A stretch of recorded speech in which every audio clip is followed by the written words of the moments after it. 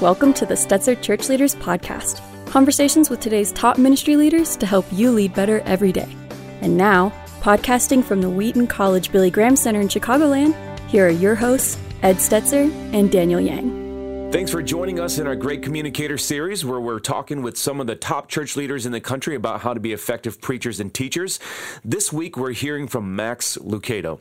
Max entered ministry in 1978 and has served churches in Florida, Brazil, and Texas, and he currently serves as the teaching minister of Oak Hills Church in San Antonio, Texas. Max is America's best-selling inspirational author with more than 145 million products in print. His latest book is Help Is Here, Finding Fresh Strength and Purpose in the Power of the Holy Spirit. But before we hear from Max, we want to remind you that if you're enjoying our interviews, it would help us if you left us a review. Now let's hear from Ed Stetzer, Editor-in-Chief of Outreach Magazine and Executive Director of the Wheaton College Billy Graham Center. So Max Lucado is a preacher, teacher, communicator, writer, all those things that you heard in the introduction. But gosh, I mean, what a storyteller Max Lucado is. And so, but I'm going to get to that. First, I want to just say, too, when you approach the task of teaching and preaching, in particular preaching, where does the process begin for you? Because you're preaching on a regular basis. Where does it begin for you as you begin to think towards that Sunday message? How far away? That kind of stuff. Well, by the way, thank you so much, Ed. I'm really, really grateful for the chance to talk about this topic. I love the whole world of the whole pulpit world, all the preaching, the teaching, the study, everything involved with it, and thoroughly appreciate the opportunity to swap ideas with some folks, and maybe to be an encouragement, because it could be hard work, It is. So I am into a pretty good rhythm, and probably for like the last 15 years have been in a rhythm where I'm able to land on a sermon series, which is a challenge sometimes in and of itself. But I'm able to land on that sermon series about 4 or 5 months in advance of when I begin preaching it. And because about 15 years ago, there was a sabbatical I was able to take and get ahead. I've been able to kind of maintain that and stay ahead of the game. And so consequently, I have about half of the sermons prepared for, let's just say, a 12 or 13 week sermon series before I begin the sermon series. And I've come to learn that's pretty unique. Forever I was finishing my sermon on Saturday morning for the Saturday night service. And when I was able to create that space is when I found like that I could really enjoy the process more, Ed, and that extra time of the sermon being finished and not needing to be preached for about 6 weeks.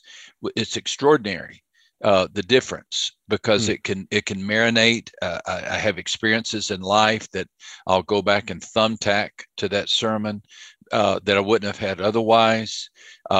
I come across some insights, maybe some scriptures that I thought, oh, wow, that fits in that message.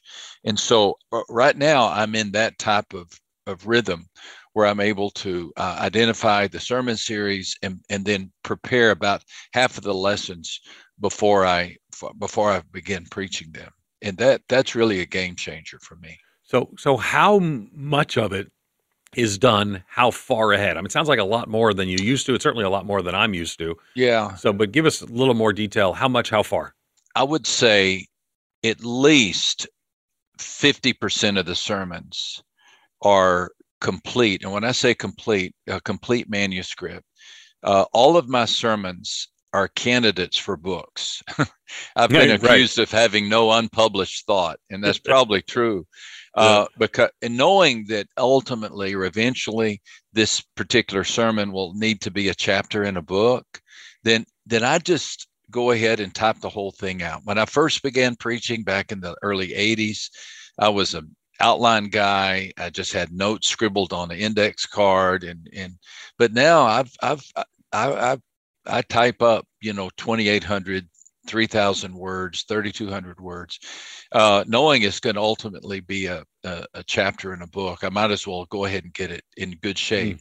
And so that is finished. Like, for example, just this morning, I worked on lesson number 8 in a series on the life of Elijah that I will begin the sermon series, Ed, in 3 weeks. So Wow. I'm again, I know this is really rare.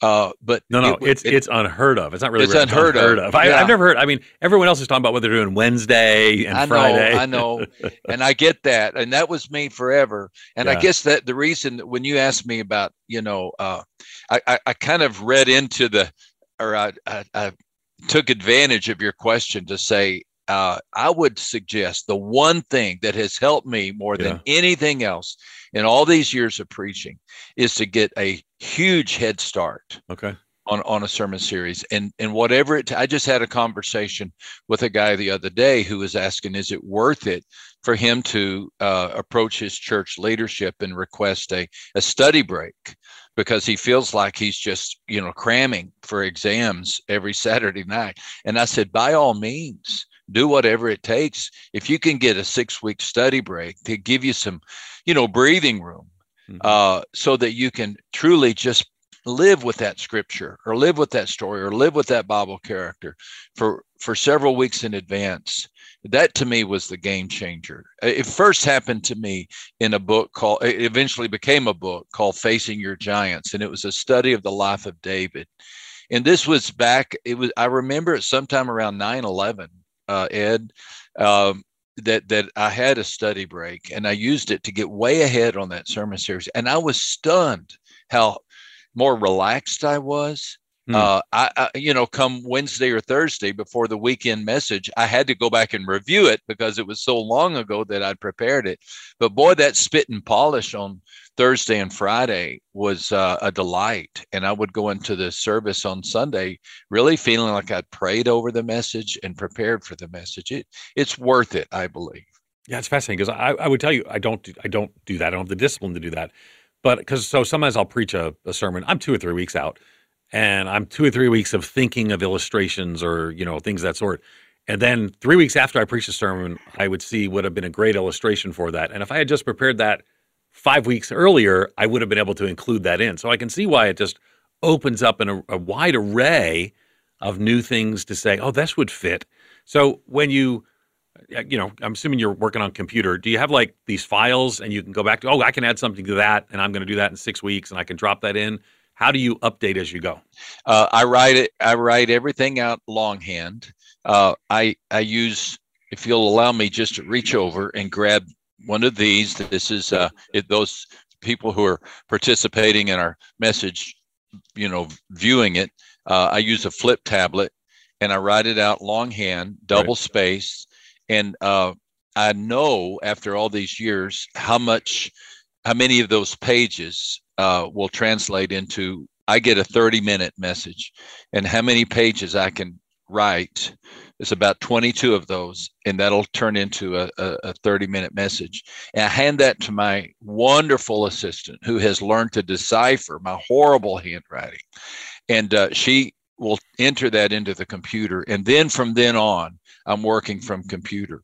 And then when I have ideas, I'll go back to the computer and I'll, add that story or add that scripture, but it's right there in the computer. And I organize it under a file like Elijah. There's a file that says Elijah, and then I number them. And I have pretty good recall as to what the key point is in each of those messages. And so if I come across a story, I can take that story and I can insert it into that sermon, and it seems to work. And can I just quickly add, I Please. realize what I just said is a bit of a luxury to many pastors. Okay. When I came to the church where I've served these many years, we were about a 300 or 400 member church, and I was the third person hired. There was a staff of 2 people, and then they hired me as a senior pastor, and then one of the 2 left. And so I didn't have a good track record. And I remember, and I know very well what it's like to lead a medium-sized, mid-sized congregation or smaller church. It's very time intensive and demanding. So maybe what I'm describing is a bit of a luxury because once we had a larger staff, more staff people, I was able to have a little more elbow room. I had an executive pastor, I had a better team. So I get that. I acknowledge that this could be a luxury that happens as the team grows. I do think it's worth pursuing if at all possible. Yeah, but you could do the level of pre-planning. It's not like you're adding more work. It's more like you're backing up the timing on the work. Yes, sir. That seems doable. My conversation with the young pastor about a study break, I said, well, let's just brainstorm. Do you have it? Could it be maybe during a summer, or could it be guest speakers from around town? I said, you can count on me for one or two of those, or maybe there's a retired pastor who would like to come in and needs, to be honest, a little honorarium and can work for 6 weeks. So there's ways to create a gap of study that I think make it doable for people of any size church. Yeah, that makes sense. And you're right. Probably the study leave may be a little bit harder to do, but partly what we're even with this series, this Great Communicator series, we are recognizing that people are in different experiences, but we're gleaning so much from the conversation about best practices, and this is super helpful. Your longevity of preparation is fascinating to me. So talk to me how many hours, I should say, not necessarily because they're spread out, but how many hours a week are you in study? I actually know that we're recording this during your study, so I know you sometimes break your rule. I won't tell anybody. I'll do anything for Ed Stetzer. I'll do anything. Brother. Well, we're sorry. By the way, I should mention we're very excited that we've had the privilege of engaging you at the Wheaton College Billy Graham Center. But how many hours a week does Max Lucado spend working on sermons? All day Monday is blocked for sermons. All day Tuesday is blocked for anything, hodgepodge. If somebody comes up to me after church and says, could I get 10 minutes with you? I say, okay, next Tuesday. And we just squeeze them in. I mean, It's like a run. Tuesday is my day. I mentally say, okay, I'm just here to do whatever needs to be done. Wednesday, I come back with another half day of study. And then Thursday is a full day of study. I really try to take Fridays off, but we all know I'm as guilty as others. If I've not done the work I need to get done, I'll use a Friday to do it. But I would say Monday, half day Wednesday, full day Thursday, so 2.5 days.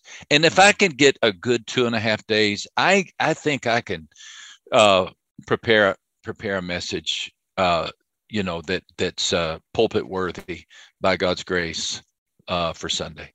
2.5 days, so 16, 20 hours. And we're hearing a lot of numbers around 10 to 15 to 20. I think yours might be on the higher end. And I think I wonder if a part of it has to do with the way you're preparing. I mean, when I was younger, it was Chuck Swindoll would preach the sermon's book. And now it's Max Lucado, preach the sermon's book. And and I love that. We love talking to you about him because you've been a gift to the church, but that probably, I'm guessing, impacts some of your preparation. I think you're spot on there, Ed. I think knowing that this is eventually going to be presented to the publisher as an idea or a manuscript, or it's going to go to my editor, I think I just say, I'm going to put in the extra hours now and get it done. Yeah. Okay. So let's talk some about the structure of that preparation. So we've talked some about the longevity. What does it look like, a Max Lucado message, when you're standing up there with your notes? How are the points laid out? How do you get to those points? How do you flesh out those points? Just walk us through what you do every week and help us get a picture of that. I like to get a big idea for the sermon series, a theme that is a recurring theme. For example, with Elijah, and I use that as an example because it's on my mind. I landed on the theme steadfast. I've always loved that word, steadfast. It's just a good old English word, steadfast. And I believe of the many things Elijah teaches us, he teaches us how to remain steadfast when you're outnumbered. And in our world today, oh my goodness, do we not feel outnumbered? And so there's a lot of great parallels. So once I landed on that, and I will say that took, 3 or 4 days of reading through the story of Elijah, getting reacquainted and so forth. Then I go back and begin working out each message. But my goal, Ed, and this is, I think, helpful. If the theme is a steadfast faith, then what does the story of Mount Carmel teach us about Elijah's steadfast faith? What does his retreat into the cave under in the Sinai desert, when he's despondent and wanting to give up? What does that say to Lucado, or what does that say to our church about how to have a steadfast faith? So I try to be pretty stubborn with that question. What does each one of these incidents have to do with creating steadfast faith? So I've even gone so far as to take a question like that and write it out and stick it on my computer screen, so I'm reminded not to chase rabbits. I want to bring every message back to bear to answer that one question. Okay, and so let me ask you, so make sure I understand. So when you're saying like the steadfast faith, that's the theme of the entire series, yes, and each sir. individual message. Okay, I got you. Yes, sir. Right. I'm sorry if I wasn't clear. No, I didn't track it, but that makes sense to me. So Yeah. that's the overarching series theme. And then you start sewing it into the individuals. Absolutely. Okay. Absolutely. Now, I love character studies, and so I think that's a great way to tackle some of these topics. One of the challenges of a character study is that it's hard to find sometimes what is the central theme, because so many different things happen. But if you can find one, I think that really helps. And so then I just dig in, and I like other pastors, I have a pretty good library, and I'll create a book of just about everything that's been written in English on the story of Elijah, commentaries. You mentioned Chuck Swindoll, Priscilla Shirer. I'll find everybody that I can find. I'm sure I've overlooked some, but everybody that I can find, and I'll buy 8 or 10 books, and I'll sit there and read what each person said about this particular event in the life of Elijah. And also, I've already jotted down some of the thoughts I have about that event in the life of Elijah. And soon a message begins to emerge. And I write it out in longhand, give it to Karen, and she types it up. Okay. All right. So the series theme, and then I want you to come down even a little bit more into a granular level. So now I know you're months before you're preaching it, but what does it look like to build an outline for you for that message, individual message, not the series, but the message itself? Yeah, I appreciated what you said about Andy Stanley, because he's great about an opening. He truly is, and I think we didn't say that on recording, but we talked to him about the ability of his introductions are just stunning. Okay. Well, they are. His introductions are great. Let me just back up. I was kind of going down a part of your question that you really didn't ask. For me, the outline consists of just what they taught us back in communications at Abilene Christian College back in 1971. Say what you're going to say it, and say what you said. I've never quite gotten away from that. Yeah. So I'll say it. I want to give it summarize the whole message in one sentence. That's a great tip I was given many years ago. Declare what you're going to say.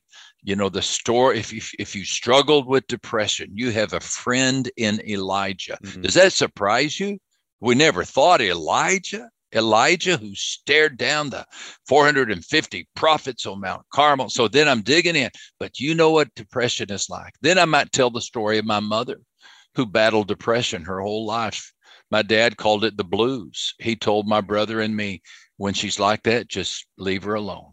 And I might retell that story.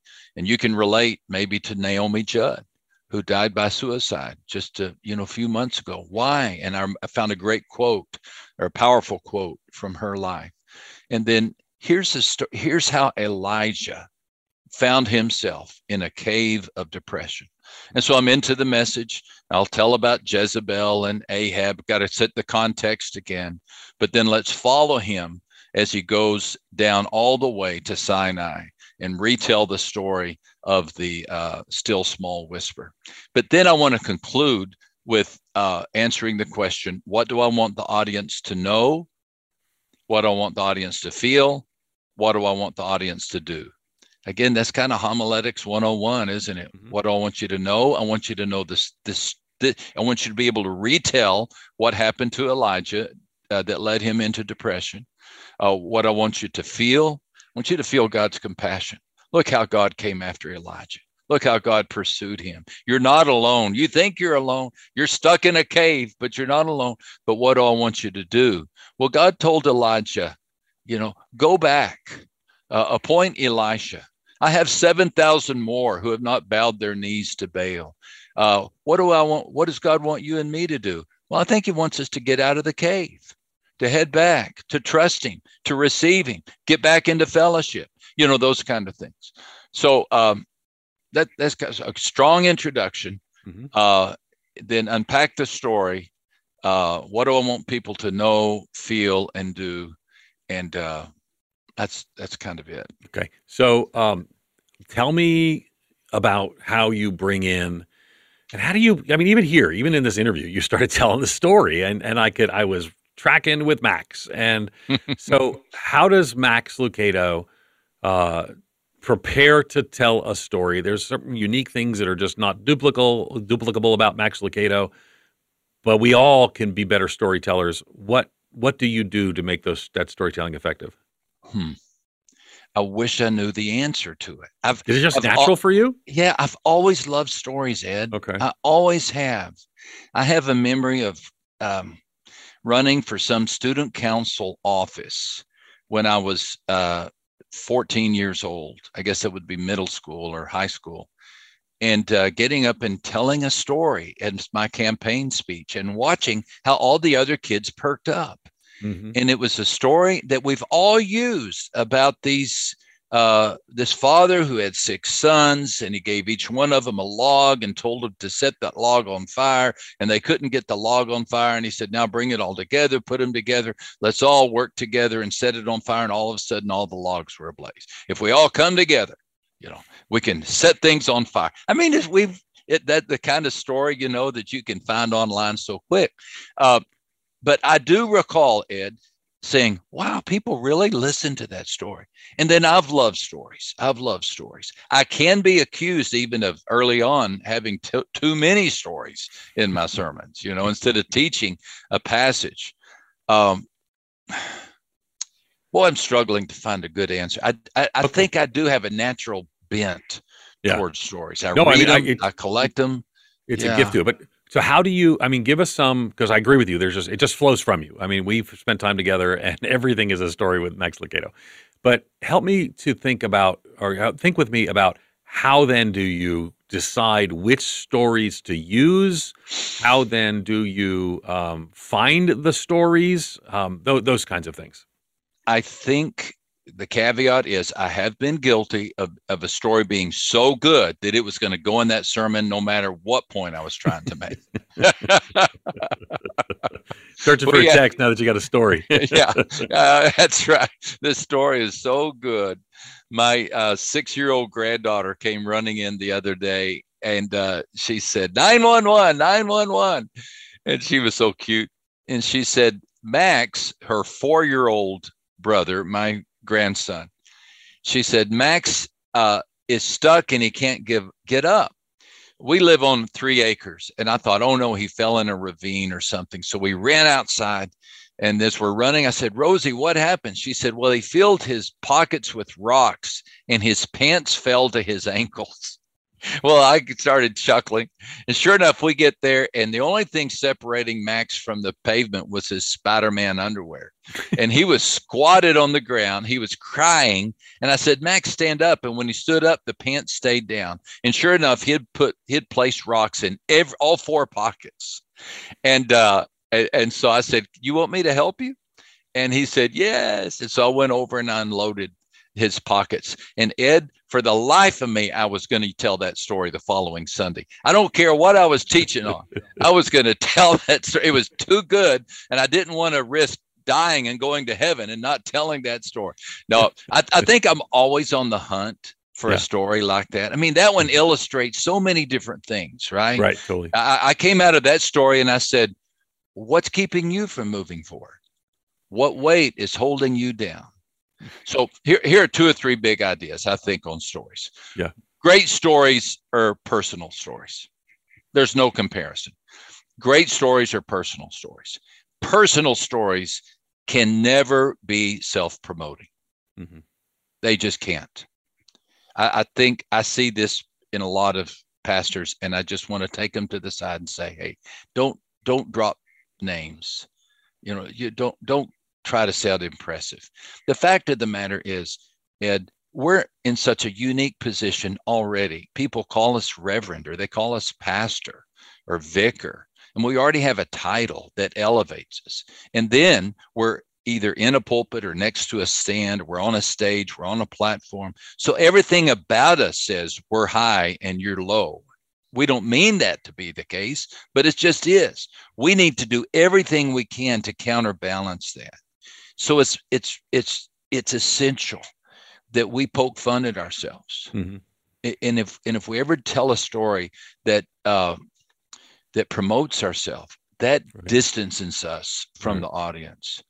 Yeah. So I think those 2 personal stories that make fun of yourself. Yeah. Have fun with yourself. Don't take yourself so seriously. You don't have to impress anybody. And then also be honest about your own pain. Be honest about your own pain. Don't load every sermon with all your problems. Right. But if you can acknowledge that you have a mother who battled depression, which I will say, though I myself, I don't think I need to fabricate some story that I've battled depression. I've had mood swings, but I've not like the people in the church have. I don't want to, but I think I can talk about I'm acquainted with depression because my mother was. See, that's an example, I think, of an illustration that is really helpful. Is this helpful, Ed? Oh, very much helpful. How many illustrations per sermon typically, and how do you decide? Yeah. I don't have a formula. Okay. I don't. I would say 3 or 4. Okay. 3 or 4. I would say most of the time I open with a story because a story grabs people's attention. I would say, I think this is a little surprising, but I would say most of the time I will inject a funny story midway through the message because people have been sitting there for 15 or 20 minutes. They need something to get them to take a good deep breath to wake them up. And nothing does that better than laughter. So I've been prone to put a joke 2/3 of the way or midway through, or tell some funny story on myself midway through. And then I conclude with a story. I love a strong story at the very end. Mm-hmm. But I'm forever on the hunt with them. Yeah. Where do you hunt? Yeah. There's no place I don't hunt. Okay. There's really not. I remember back in the day, there was this book of 8,000 illustrations. I've got it. What is that? Ton or something? I forget the name. Yeah, I know it. Yeah. Now I don't use that in books. Yeah, the internet's sort of replaced a lot of those internet, things. And the necessity of footnoting everything. Yeah, totally. Has made and we need to footnote everything. We need to. Don't tell someone else's stories as if they're your own or your life or things of that sort. That's right. We all agree with that. But you just need. I mean, if you're doing a story, I've never seen you start a message without a story. Right. So, and I'm sure you have, but I've never seen you. So you start with a story, humorous story in the middle, key story at the end. That's 3 stories a message. Or illustrations. We could call them illustrations or stories. Yeah. There's not always stories. So that's, what is it? If we have 12, 13, 14 a month, that's 100 a year. And that's a lot. To be honest, I mean, with Max Lucado's story-building ability, people are going to remember if you reuse the story. That's a lot of illustrations. It's a lot to come up with. Yeah. And it's one of the most challenging parts, I think, of my teaching style. Now, there are people who are, what would the word be, Ed? More didactic, more just tell stick to the text, never deviate, tell what it says, history of the scripture and so forth. And I try to do that more. I think we all land on our style, what works best for us. But I consequently, because I so depend on stories, both for preaching and writing, I'm always on the hunt. So talk to us about how you work and engage the biblical text in that context. And because I've seen you kind of do a weave the narratives together. I've seen you do, well, several different approaches. So when you're working through Elijah, right, and you're bringing these texts into your weekly messages. I focus on the story, but I know I've heard you preach. We're working through texts.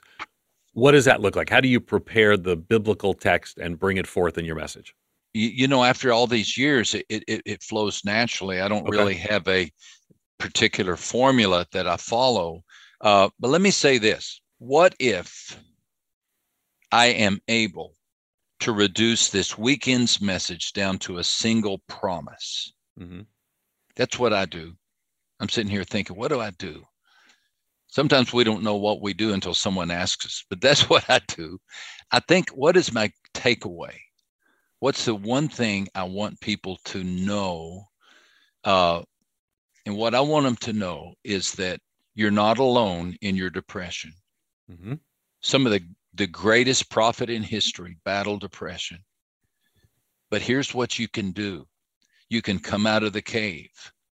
And so once I've got those 3 or 4 big ideas, Ed, kind of like the big rocks, in the jar, right. Then I go back and I think, oh, wait a second. What was that story? What was that great quote from Charles Spurgeon where he said something about the bow cannot always be taught? And so I go dig back and I know where that was. And I've got a folder called Depression, and I actually found that quote.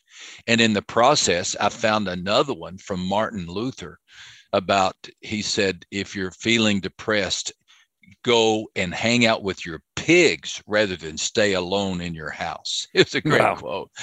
But his point was get out of the cave. And so that's what I'm doing, Ed. I've got my promise. I've got my 2 or 3 points. Now I want to go back and adorn or decorate this sermon with illustrations or stories, whether out of my own life or ones that I can use from history.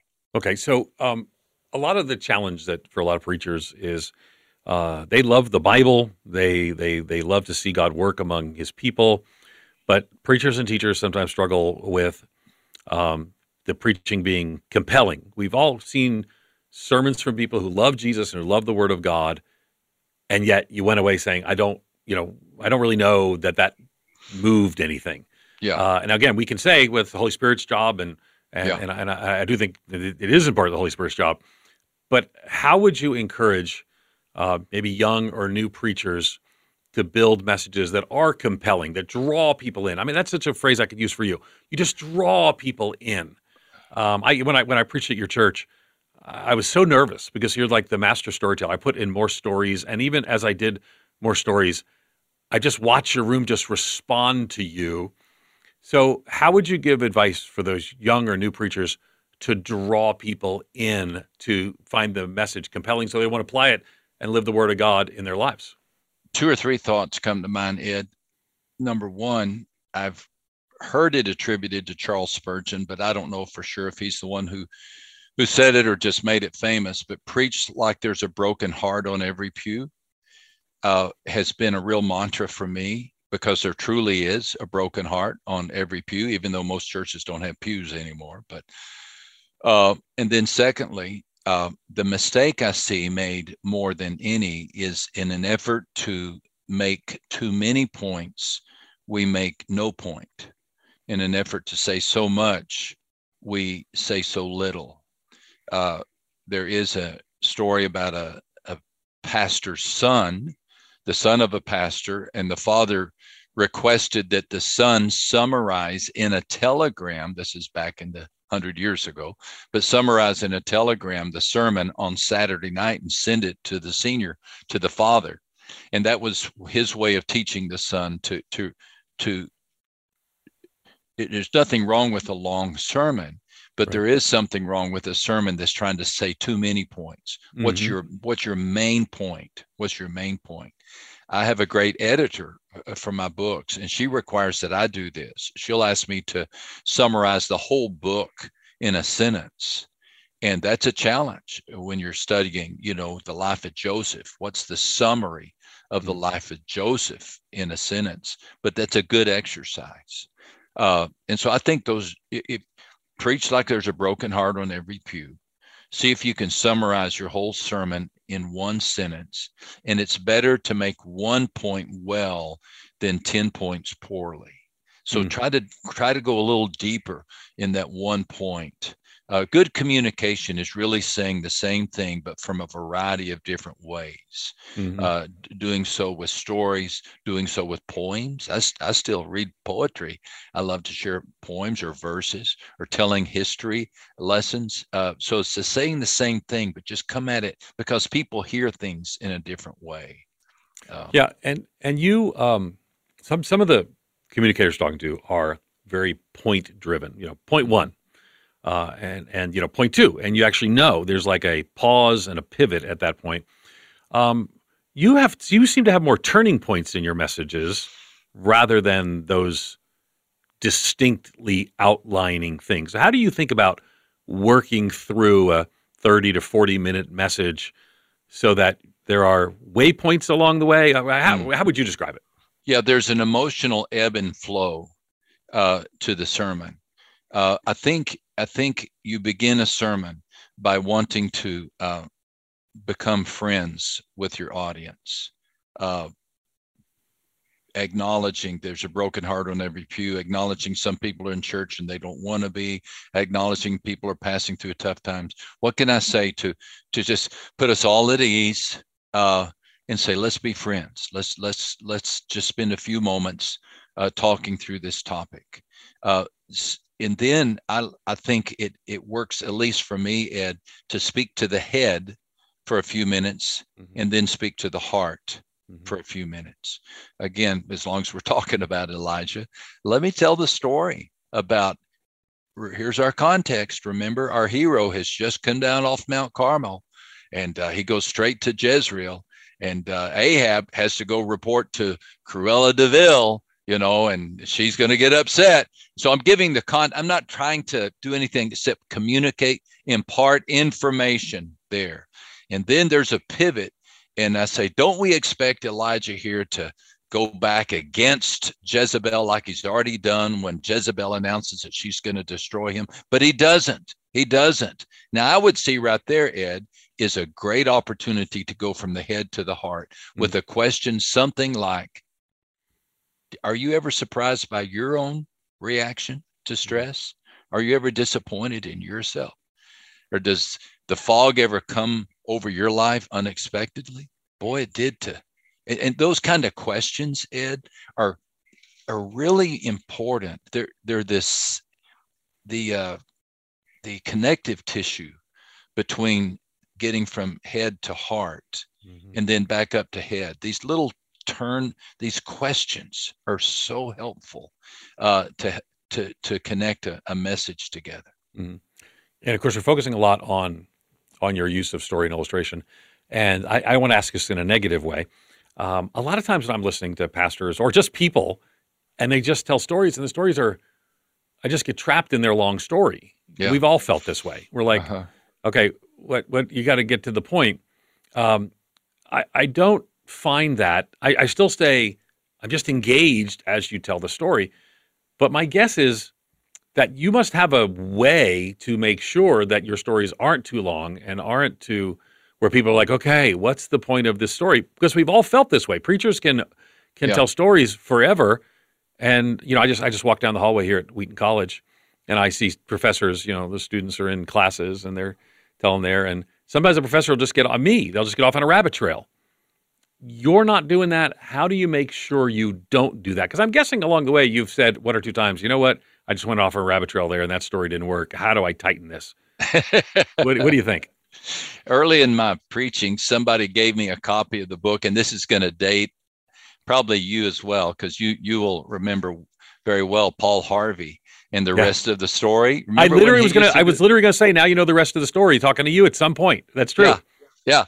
Well, I've got 2 little paperback books. The guy was brilliant. The rest of the story, little paperback books that his son created based on that series. And I can recall getting so excited about sharing those stories, Ed, that I would tell the story and then I would look up and 15 minutes had passed. And I had spent 15 minutes telling a story. And that's not what people come to. The story must serve the promise or the message of the text. Okay. The story has to. For me, again, this is all personal, but if a story is longer than 1 page of my manuscript, it's too long. It's too long. Oh, okay. Now, here's a great tool, and that is tell a long story, but it is the story of the sermon. Come back and refer to it. Last weekend, I preached a sermon, again, about Elijah, about how Elijah prayed for the rain to come after Mount Carmel, because he knew God had said there will be rain. And so I talked about praying the promises of God. He went back up on the mountain, he prayed and he prayed and he prayed 7 times, always sending that servant to look to see if rain was coming.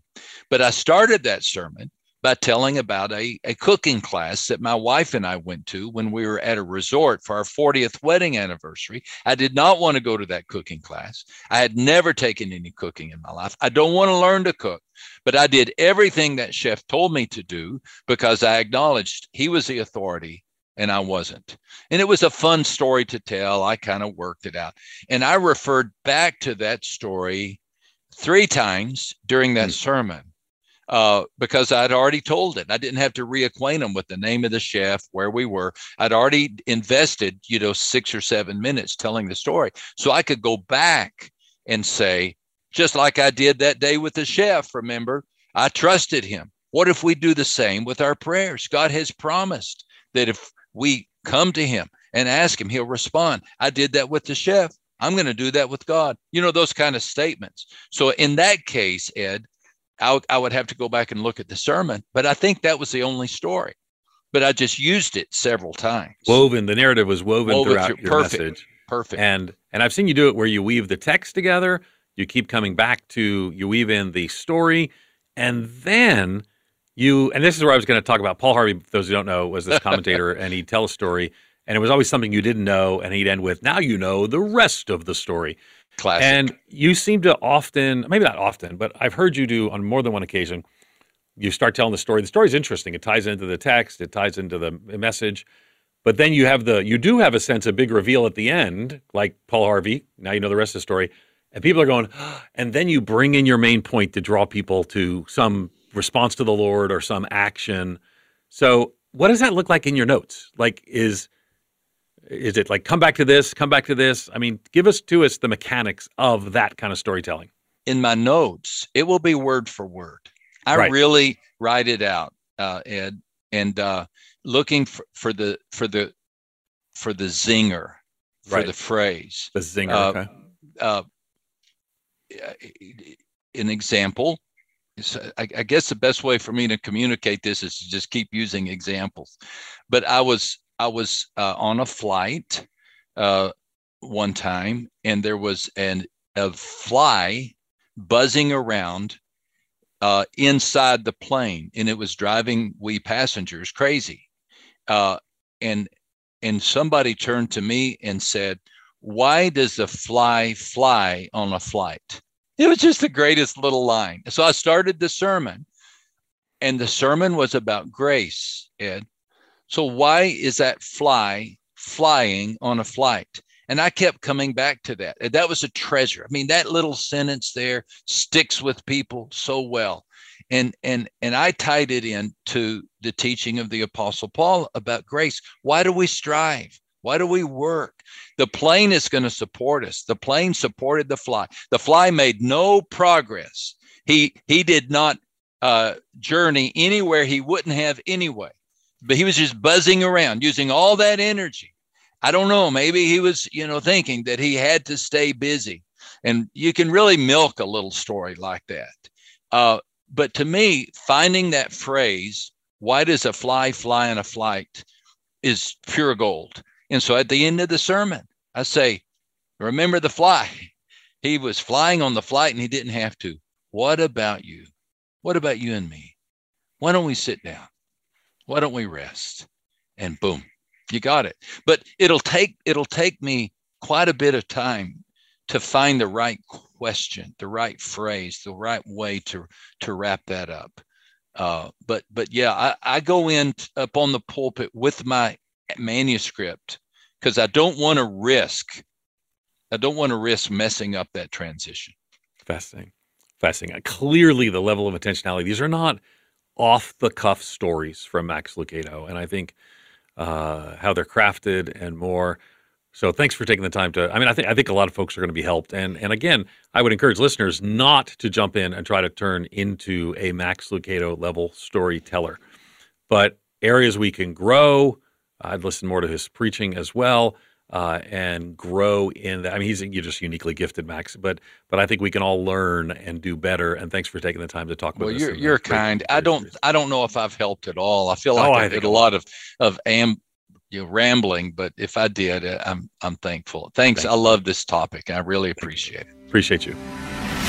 You've been listening to Max Lucado. You can learn more about him at maxlucado.com.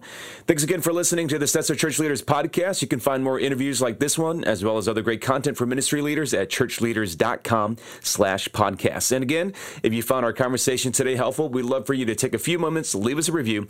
That'll help other ministry leaders find us and benefit from our content. Thanks for listening. We'll see you in the next episode. You've been listening to the Stetzer Church Leaders podcast. For more great interviews, as well as articles, videos, and free resources, visit our website at churchleaders.com. Thanks for listening.